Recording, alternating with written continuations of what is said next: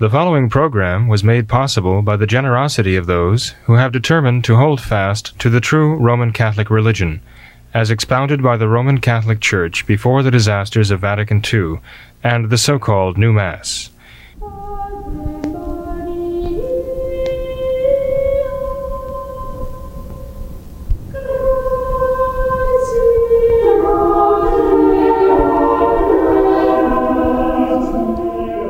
Hello, welcome to What Catholics Believe. This is a special edition. It's not our question-answer format for viewers' questions. I wanted to address an issue tonight that is kind of an ongoing controversy and can be rather confusing even to bona fide traditional Catholics.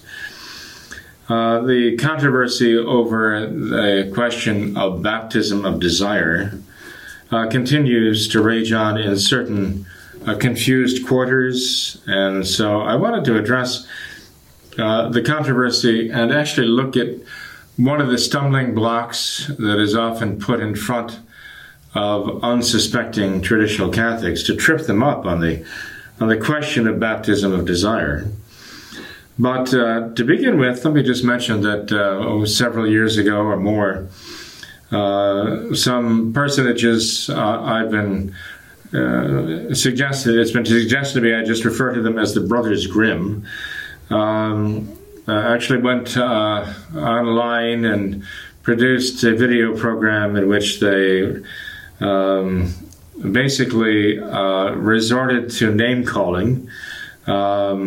They found their arguments themselves so weak that they had to resort to ad hominem, a simple name calling. I understand that they even called me a moron in the process, and which is fine with me, actually. I consider that rather complimentary. But even that, I think, says more about the Brothers Grimm than it is about myself. Generally, one resorts to name calling when his arguments are lacking, and he knows it, or when he doesn't have arguments and he knows it, so resorts to name calling. In any case, I would consider it to be preferable to be an honest moron than a dishonest genius. And I think we're not dealing with genius in the two of them, the Brothers Grimm, but we are dealing, I believe, with a sincere lack of honesty. A great deal of audacity and honesty, because they claim that they and they alone have the true perspective on what true Catholicism is, even as Martin Luther said that he and he alone, apparently at the time, understood what true Christianity was. So I thought it'd be a good idea to revisit the issue for those who are interested, and I presume there are still many who are a little puzzled about it. As I say, because there are certain tripping points along the way that they might not have been able to reconcile with what they understand to be Catholic teaching.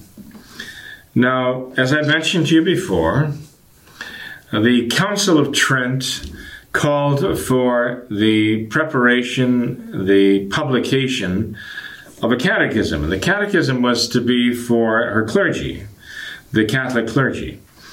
It was Pope Pius V, Saint Pius V, who actually carried out that command of the Council of Trent. And the result of his work we now know as the Roman Catechism, or the Catechism of the Council of Trent. The very first edition appeared in the very first year of the reign of Saint Pius V, and under his authority. I have photocopies from that first edition of the Catechism of the Council of Trent, and when one examines the text of the original Catechism of the Council of Trent, it speaks very clearly about what we would consider to be, what we understand to be the baptism of desire. In fact, there are some even modern translations that are quite accurate, that are very true to the Latin, and I'll read the Latin for you, but allow me to read the English translation first, because it is quite representative and accurate and precise, in conveying the wording and the meaning of the Latin text. This is from the Catechism of the Council of Trent, the section on the baptism of adults. And this is what it says. On adults, however, the Church has not been accustomed to confer the sacrament of baptism at once, but has ordained that it be deferred for a certain time. The delay is not attended with the same danger as in the case of infants, which we have already mentioned. Should any unforeseen accident make it impossible for adults to be washed in the salutary waters, their intention and determination to receive baptism and their repentance for past sins will avail them to grace and righteousness. Now, the idea that they will be held righteous or justified in the eyes of God, it will also avail them to grace. And here we refer to sanctifying grace.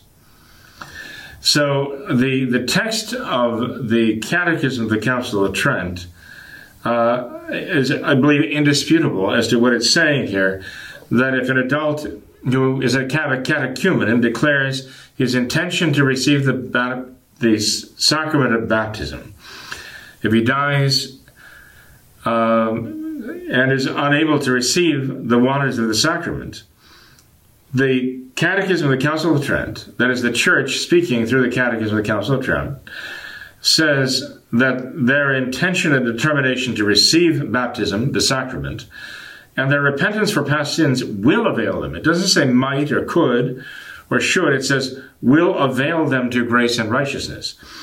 And this is the reason why the Council of Trent says, the Catechism of the Council of Trent says, adults who are converting to the Catholic faith are not rushed to the baptismal font.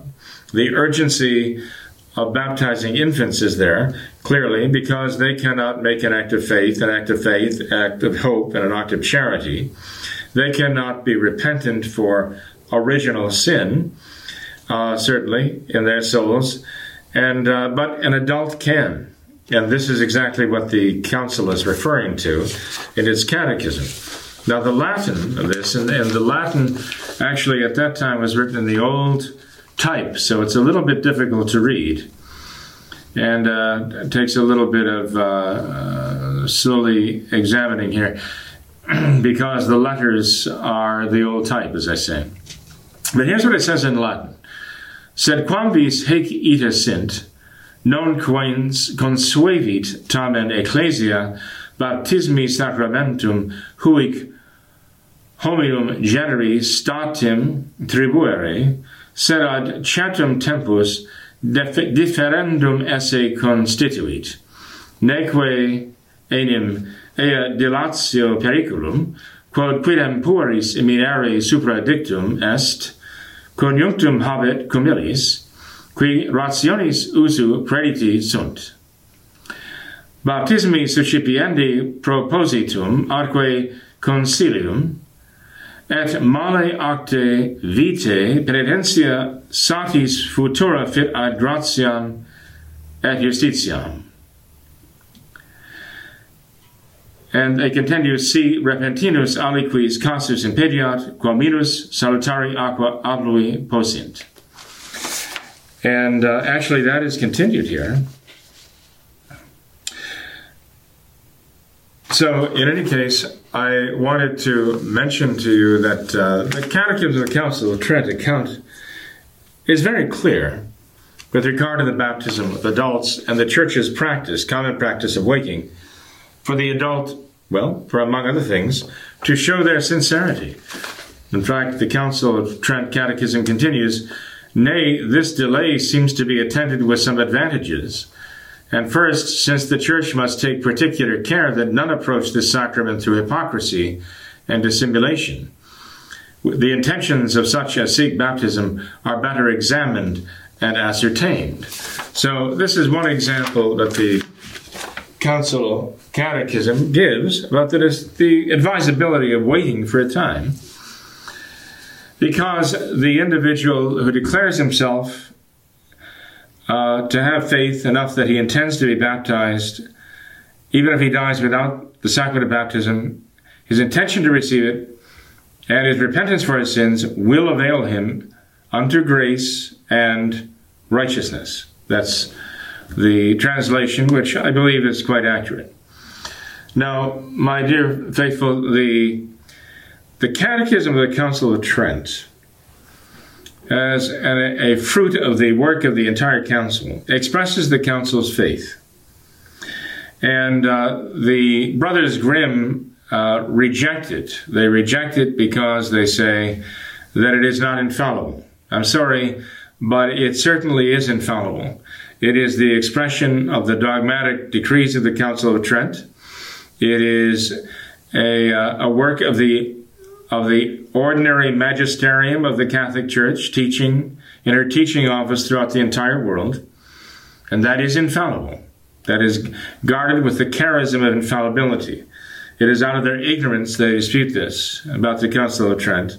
It is, in fact, infallibly proclaimed, and it does infallibly represent the Catholic faith. I consider it to be a small thing to be insulted by them. I even consider it an insult, because I consider it to be negligible. But I do consider it to be insulting to the Church for them to simply be able to dismiss the Catechism of the Council of Trent, to so blithely explain away so many of the Church's documents that they find contrary to their own understanding or misunderstanding of things. They are like Protestants. They really are Protestants, because they see no difficulty with just dismissing whatever is in the Church's tradition that doesn't agree with them, and absolutizing the few things that they can interpret to support their position, like Protestants approach the Bible. Protestants approach sacred Scripture the same way.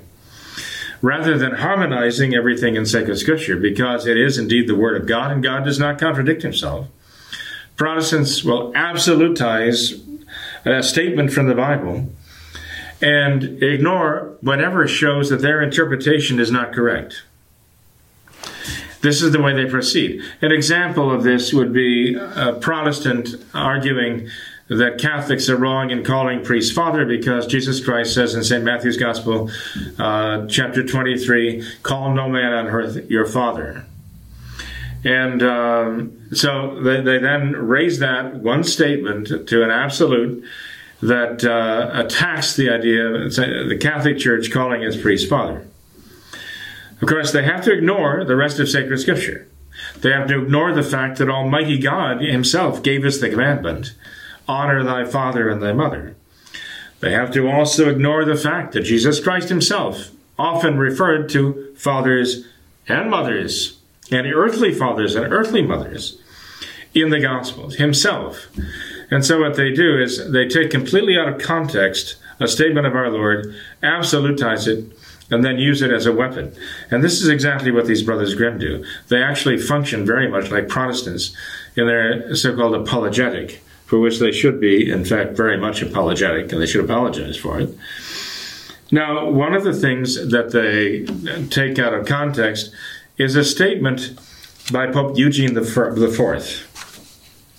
But this is so worded and so translated that even traditional Catholics who know better, who know that there is such a thing as baptism of desire as defined by the Catechism of the Council of Trent. Now, there are a lot of false ideas about baptism of desire, and we don't allow common, let's say, the common man on the street. We don't allow rumor and hearsay and idle speculation to define for us what baptism of desire means. We don't allow the liberals to define it for us. We go to the Church herself, in the Catechism of the Council of Trent. It tells us exactly what it means, that one who has the intention to receive the sacrament of baptism dies without it. But that intention to receive and his sorrow and contrition, true contrition for his sin, will avail him of grace and justification, as it's translated in some cases, righteousness in others. That is baptism of desire. And that is what we say is a true Catholic teaching. Now, if you turn to Eugene IV's statement in Cantate Domino, you might read this and come away thinking, well, I don't know. That seems awfully strong, contrary to the idea of baptism of a desire. But you might think that way because of what you read and how you interpret it, or you might think that way because you've been told how to misinterpret it by those who want to twist it to serve their own purposes. But let's take a look at that. I find that this is the go-to phrase, this is the go-to statement that all of the Feeneyites and the anti-baptism of desire people go to in order to play like a trump card against the idea of baptism of desire. And so I think it's important to understand exactly what Eugene IV meant and exactly what he didn't mean. So this is from his 1442, February 1442, decree Cantate Domino. And this decree of February 4th, 1442, was actually a bull of union with the Ethiopian Copts, okay? And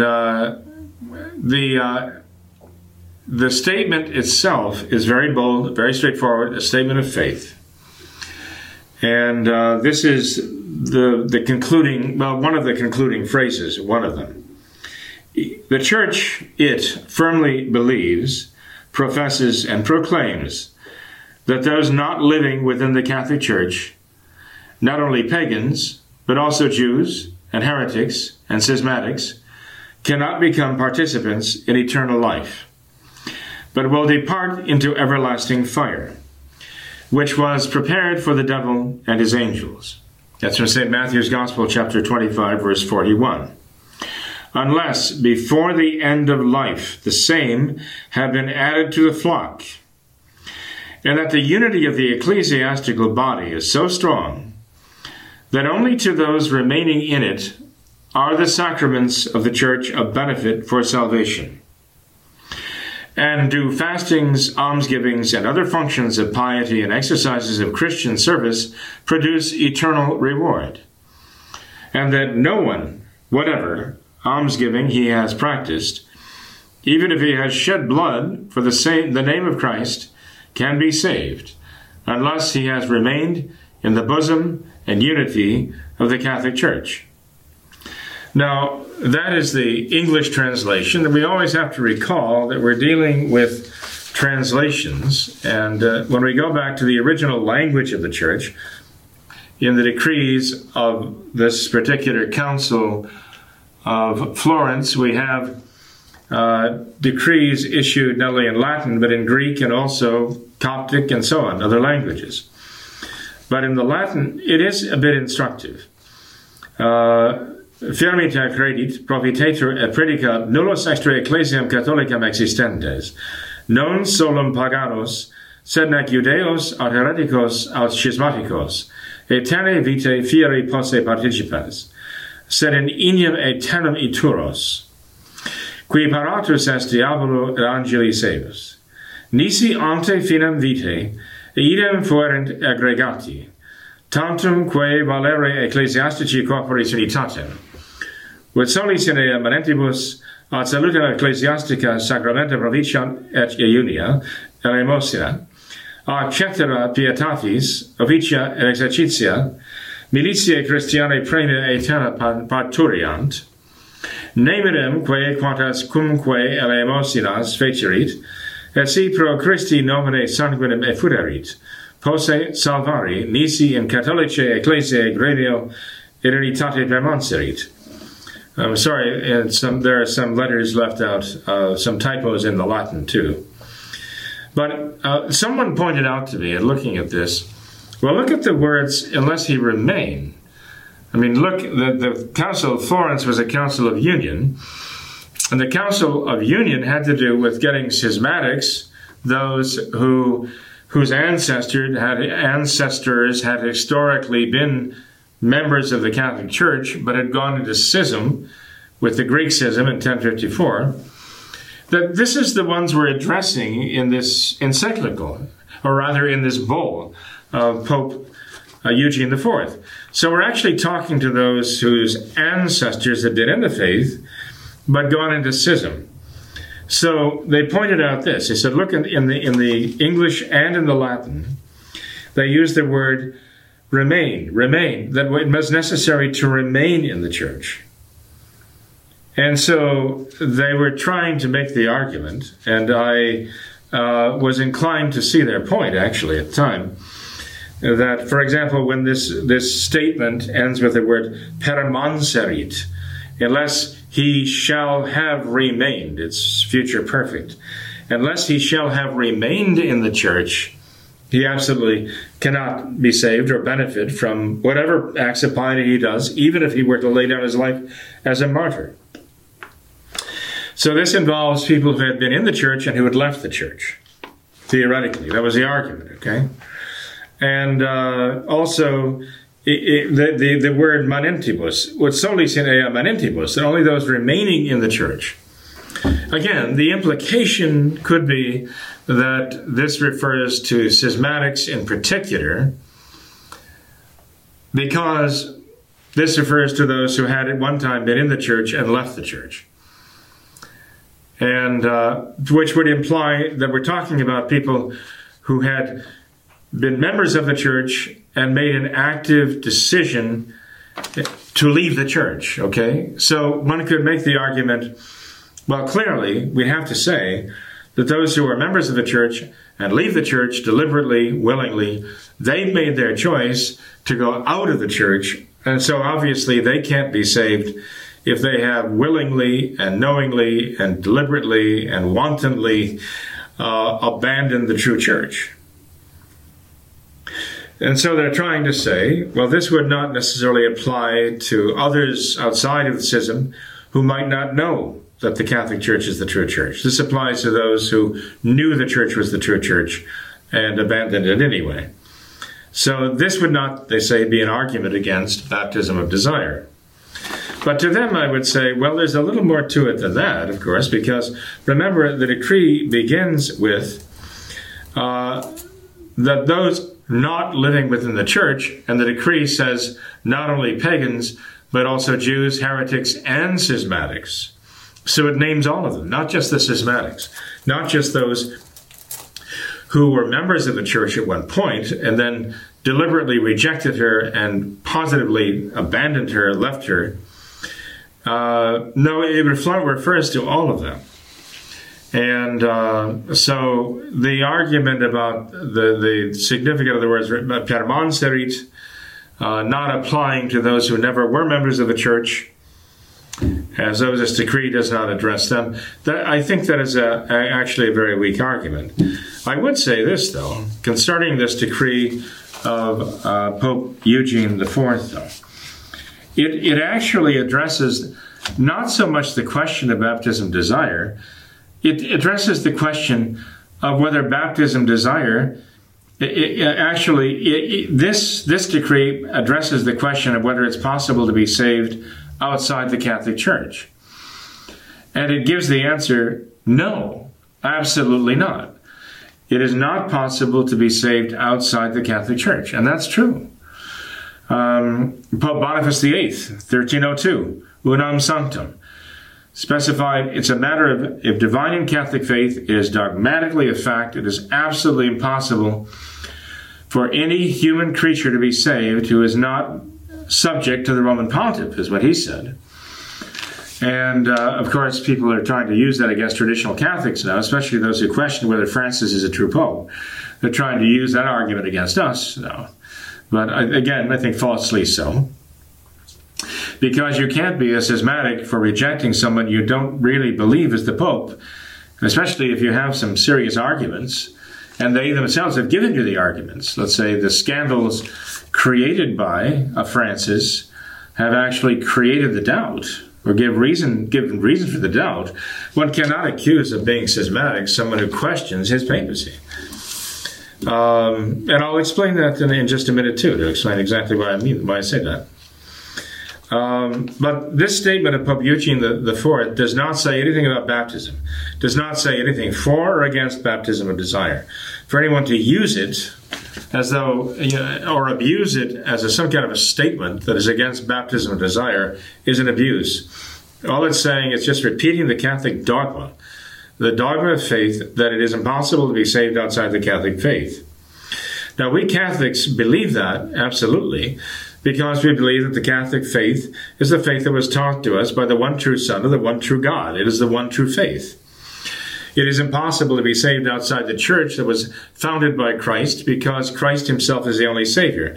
And to say that one can be saved without his church is the same as saying that we can be saved without him, without Christ, the Savior, which is a heresy. It's impossible for anyone to be saved without the only Savior and Redeemer there is, Jesus Christ.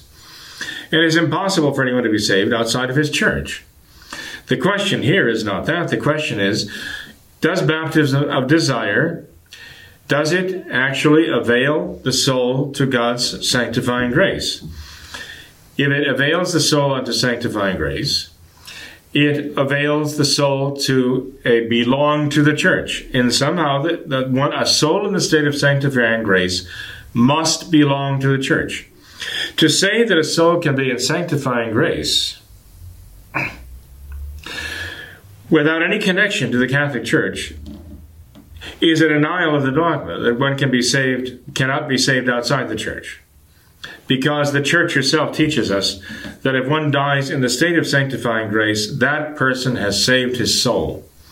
He's died with the virtues of faith and hope and charity, the love for God in his soul, and he has saved his soul. That's the meaning of sanctifying grace. He has the divine life in his soul.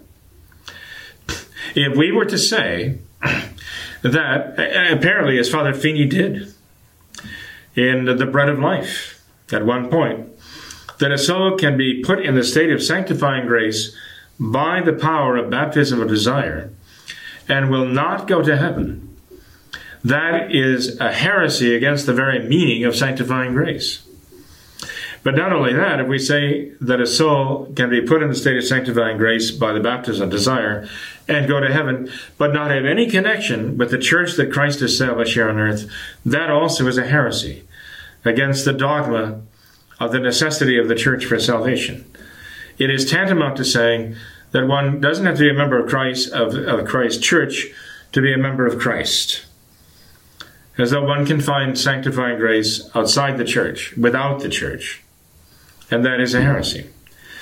The only alternative is that if a soul can be put in the state of sanctifying grace, if God can give a soul the state of sanctifying grace here on earth, then that soul must somehow be incorporated into our Lord Jesus Christ and his own divine life.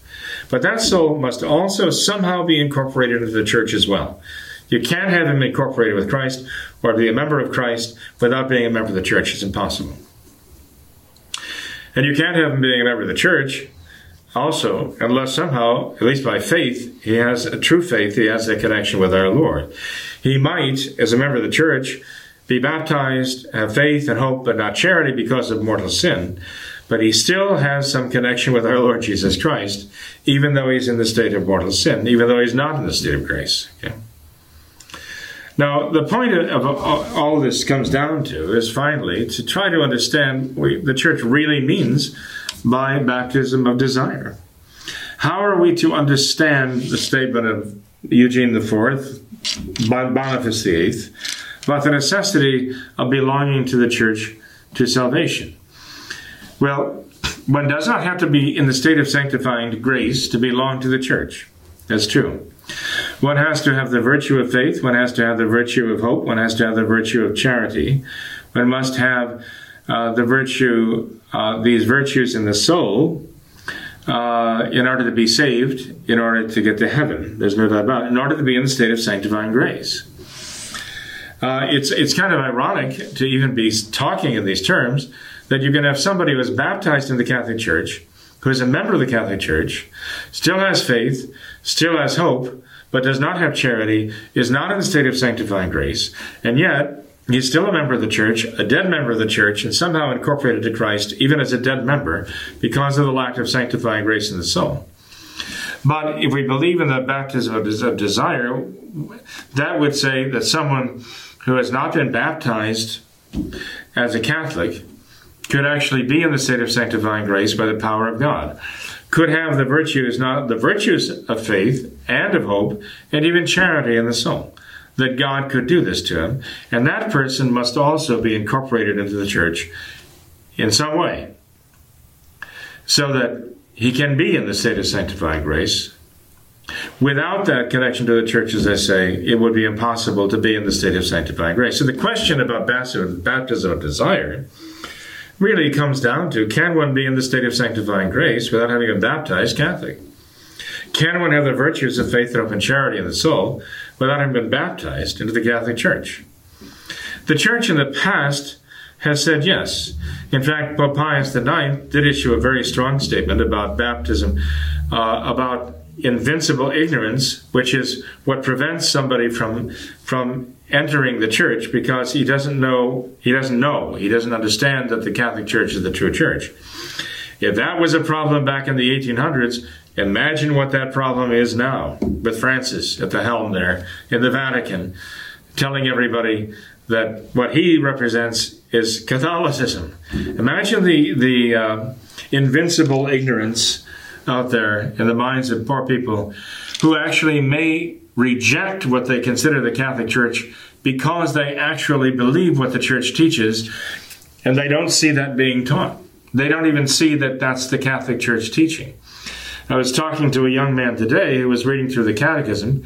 He was raised as a Protestant, and he said, Father, I believe things in the Catechism that are not actually taught by the Protestant churches I went to, but I believed them, even though the Protestant churches I went to did not profess these beliefs. I thought that was very interesting, that he already had faith in Catholic teachings that he did not know were Catholic teachings. But he knew they were not the teachings of the Protestant sects he went to, and he did not accept those false teachings from the Protestant religions. So he was very surprised to find the teachings that he believed are actually in the Catholic faith and in the Catholic Catechism. He just didn't know. Had never been introduced to it before. Is it possible? It's not impossible. It's a fact. I was talking to the fellow this morning, and I know for a fact that it is a fact. When people show up at the door and say they want to convert, their intention is to be baptized, they already have faith. They have enough faith to come and say, I believe the Catholic faith is the true faith. And it's not just a natural faith, it's actually a supernatural virtue of faith in their souls that brings them to the baptismal font in the first place. Without that presence of that virtue in the soul, they would not come to the baptismal font to begin with. That is what brings them to the baptismal font. And so, as I mentioned to our hopeful convert this morning, the Catholic Church has never taught that outside the Church God gives no grace. The Catholic Church, in fact, has condemned that proposition. Those who are teaching that outside the Catholic Church, God gives no grace to anyone. The Church has condemned that as a heresy. And you might think for a minute, well, of course, it has to be a heresy, because if those outside the Catholic Church didn't receive grace, how could anybody ever convert to the Catholic faith? Obviously, there has to be grace to bring them to conversion to the Catholic faith. And millions upon millions have converted to the faith from paganism and then from Protestantism and all manner of isms. But they have come to the Catholic faith because they received the actual graces to draw them. So the actual graces God gives. But the question is different here with baptism of desire. The question is not whether God gives actual graces to others who are not Catholics to bring them to the true faith, to bring them to the Catholic faith. The question is whether God can give them sanctifying grace. The state of sanctifying grace which makes one a child of God and an heir of heaven, makes the soul holy and pleasing to God by virtue of the supernatural virtues of faith and hope and charity in the soul. That's the question. Now, without pretending to fully answer that question here, I will just say this. The Catholic Church has acknowledged that, yes, God can give those graces too. God can give the grace of faith, the virtue of faith. God can give the grace of hope, the virtue of hope. God can give the grace of charity, the virtue of charity to a soul. which would even lead that soul to desire to be baptized, to be faithful to Christ. God can give that grace. We might even say, when someone approaches the baptismal font, we have to presume that God is giving those graces of those virtues to the soul in order to, at least to the extent that he's moving them to seek there at the baptismal font the will of God and to enter into the life of God. It is by the virtue of the baptismal sacrament, of course, that the faith and the hope that the person brings then is to also receive charity, which is the divine life. It is by virtue of the baptismal font and the sacrament of baptism that the divine life is given to the soul in the virtue of charity. That's a fact. We know that. The question has to do with those who want to receive the sacrament of baptism, place their hope in Christ, and intend to be baptized, and for whatever reason are not. The Code of Canon Law that came out, that was worked on throughout the reign of St. Pius X, and was finally published in 1918 under the name of Benedict XV, specifically allows for that. It says if a catechumen dies having, through no fault of his own, not yet been baptized, he must be given Catholic burial. He is considered a member of the church and given Catholic burial. And then you realize the strictness of the church as to who she is willing to bury, and the reasons that would exclude someone from receiving Catholic burial. You realize that for the church to grant that to someone who was not actually baptized sacramentally, but had expressed his intention to be baptized, that the church would consider him Catholic to the extent of even giving him the rites and the ceremonies of Catholic burial. That's a very significant statement by the church. And the Code of Canon Law is a secondary object of the church's infallibility.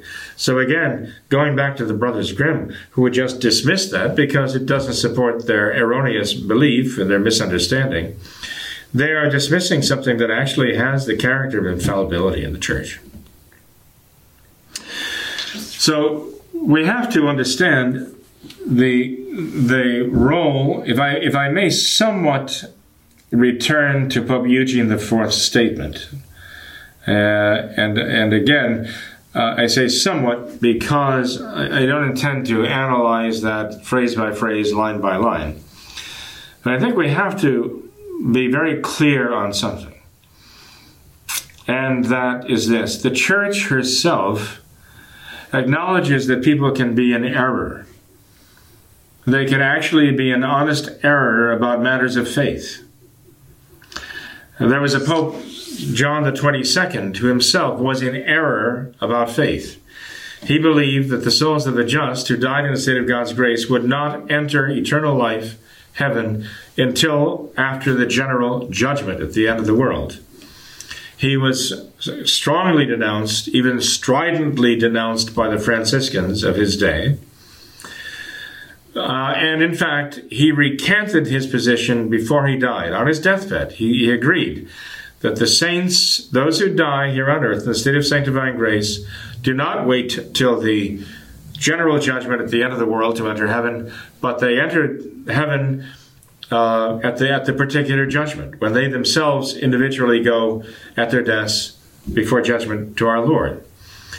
But the Church still regarded him and regards him historically as a pope, an honest-to-goodness, bona fide Roman Catholic pope, even during that time that he personally mistakenly held that error. He never promulgated it. He never taught it as a matter of, let's say, magisterium. He never professed it as a matter of divine and Catholic faith. It was his own personal theological view. The Church did not consider him to be disqualified either as a Catholic or as a Roman pontiff because of his error. Because his error was not formal. In other words, if someone knowingly and deliberately denies a dogma of faith, a doctrine of the Catholic faith, then he would be a heretic, okay? If someone knowingly and, pertinaciously denies a teaching of the Catholic Church, which we are bound to accept as true by an obligation, divine and Catholic faith, defined dogma, that person is a heretic, but he's pertinacious. Someone can actually believe what is a heresy, but he can be mistaken. And the Church has always made that distinction between being what they call a material heretic, who believes in error against the faith, unwittingly, unknowingly, ignorantly, and someone who knows the Catholic Church teaches this doctrine, and he will not accept it. And he teaches something contrary to it. If you look through the decrees, let's say, of the Council of Trent, the canons and decrees of the Council of Trent, you'll find the anathemas there. If anyone should pertinaciously, if anyone should uphold, it states the Catholic faith and says if anybody should deny this, if anybody should contradict this, and so on. And it always refers to someone who knows this is the Catholic Church's teaching, and I deny this. So the consequences and even the state of the soul. So in other words, the consequences have to do with the external forum, that is the legal consequences of holding heresy, but also the internal forum, a matter of conscience. A person who holds to a heresy, it matters a great deal. There's a huge difference in whether that person is formal or material, whether he is knowingly, willingly, deliberately, pertinaciously holding and teaching heresy, or whether he's just ignorant and mistaken, yet he doesn't understand. The Church has made allowances for that all through her history. And one of the great examples of that, actually, is the Great Western Schism. When you had, finally, after the Babylonian exile of the Church, you had, at the instance of St. Catherine of Siena, the Pope returned to Rome, die, and then Urban VI elected a Pope. Then the French cardinals who elected him didn't like him, so they went back to Avignon and they elected another one and proclaimed him the Pope. And then there were the two of them, and this went on for years until there were efforts made to resolve the issue by getting Avignon and Rome to resign. And in Pisa, they would elect one, and then everyone would accept him as the one true Pope. Well, of course, they elected a Pope, quote unquote, in Pisa. John, I think his name was. They had, Gregory in Avignon. They had Benedict, was it? And I forget at that point how it finally wound up. But the point was, nobody resigned. So then they had a real problem. It was resolved by the grace of God, and Pope Martin V, who was a great pope, was elected. By the grace of God, this whole mess was resolved, but only by the grace of God. It couldn't be solved by men. Every initiatives that human beings took seemed to just make it worse. It really had to be the result of prayer, sacrifice, and God giving the grace to resolve what otherwise seemed to be insoluble. But to God, it's not insoluble. But the point is, the Church judges, how the Church judged these people who were living during that time. And as I mentioned it before, and as many of you already know, but regardless of what I've said to, we had great saints. We had saints on both sides of the issue. St. Catherine of Siena recognized the true successors of St. Peter in Rome.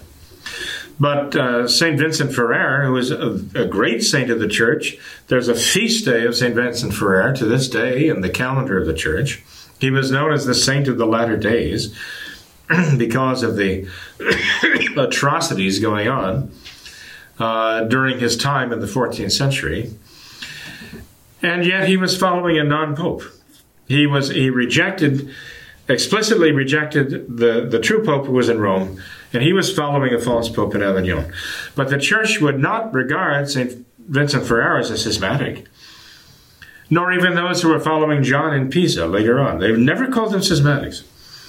And if you go back to the history of the list of popes of this time, you won't find them calling the man in Avignon who was regarded as a pope. They don't call him an anti-pope, and they don't call the man elected in Pisa an anti-pope, because of the confusion of the time. the church just gave everybody the benefit of that confusion. And when the church can't assume goodwill, she does. And she just understood, as a real mother would, that people were very, very confused. I mean, after all, if you have cardinals elect a pope in Rome, and then a large contingent of them go off to Avignon and say, well, that election didn't count. Now we're having the re-election, and the same cardinals that voted in Rome are going to be voting in Avignon, and they're going to elect a man, the Pope. How could one help but be confused? Except by some special dispensation of God guiding them. They were very confusing times. But the church did not label these people schismatics, even though materially they were following a non-pope, and they were actually rejecting someone who really was the Pope and the Vicar of Christ on earth. Notice that all during that time, they didn't change the faith. They didn't change the Mass. They didn't change the sacraments. They didn't change the religion. Far different from today, with the confusion of the day. This is much, much worse than even that great Western schism back then in the 14th century. But in any case, those men back there were Catholics. They weren't modernists. Here we have modernists who have formally rejected the Catholic faith and decided to replace the church with a monster of their own construction and an anti-faith, which we know as modernism and its so-called creed, anti-creed. In any case, bringing all things to this day, if we're going to be talking about invincible ignorance, we certainly have to appreciate the significance of the confusion of the day. There are people out there who would have a hard time finding their way to the true Catholic faith right now, from Protestantism, from Buddhism, from atheism, wherever they're coming from. They'd have a hard time finding their way because what appears to them to be the Catholic faith is not. And what prances around them boldly before the world as the Catholic faith is not. And the buffoonery that passes for the papacy right now is not. It makes a mockery of the Catholic faith, of the church, the papacy, and all the rest of Christ, what Christ actually did, what our Lord has bequeathed to us from the cross. So if one rejects the evils being professed by the modernist church and thinks that he's rejecting Catholicism, he's mistaken. And he may actually be rejecting the buffoonery and the modernism of the Novus Ordo, the New Order Church of Francis, because he actually believes in what the Catholic Church teaches, but he doesn't know that that's what the Catholic Church teaches. Because his ministers have deceived him, and Francis is deceiving him too. How many converts do I find have been misled when we sit down at the table and explain what the Catholic Church teaches, how surprised they are to find out what the Catholic Church really teaches. What they've been going on is just accepting what the ministers have told them the church teaches, and it is nothing but a caricature of Catholic teaching. So there are people out there who really, I do believe, have the virtue of faith. I see them and deal with them in their conversion to the Catholic faith, and how eagerly they take the doctrines of the faith because the virtue of faith is already in the soul. It is that will lead them to the baptismal font. Can God bring a soul like that into the state of grace before or even without the waters of baptism? Yes, God can. The church has said that is possible. That is what we know as baptism of desire. But it is defined by the Catechism of the Council of Trent as not just some vague notion of, well, I want to be faithful to God, whoever or whatever he is. No, no, no. That's not baptism of desire. That's not faith. Here we're talking specifically and very, very particularly about a case where an individual has discovered that the Catholic faith is the true faith, and the Catholic Church is the true church, and he intends to be baptized, receive into the church, and become a member of the Catholic Church. but for whatever reason, he does not live to receive the sacrament of baptism. And there the Church teaches very, very clearly, in her magisterium, in her certainly ordinary magisterium, which is infallible, that someone in that condition, an adult who has that intention and has the true contrition for his sins, will find from God grace and righteousness or justification. Both justification and his grace. So I hope this helps somewhat. I hope it wasn't a little bit even more confusing. I'd like you to write and tell me whether this was helpful or not. If it was confusing, I need you to tell me why. And if I can, I'll try to remove the confusion. But in any case, I did want to address that matter of Eugene IV's statement and just point out that it is being represented and misrepresented very often as an argument against baptism of desire. It is not. It is simply a restatement of the Church's teaching that outside the Church there is no salvation.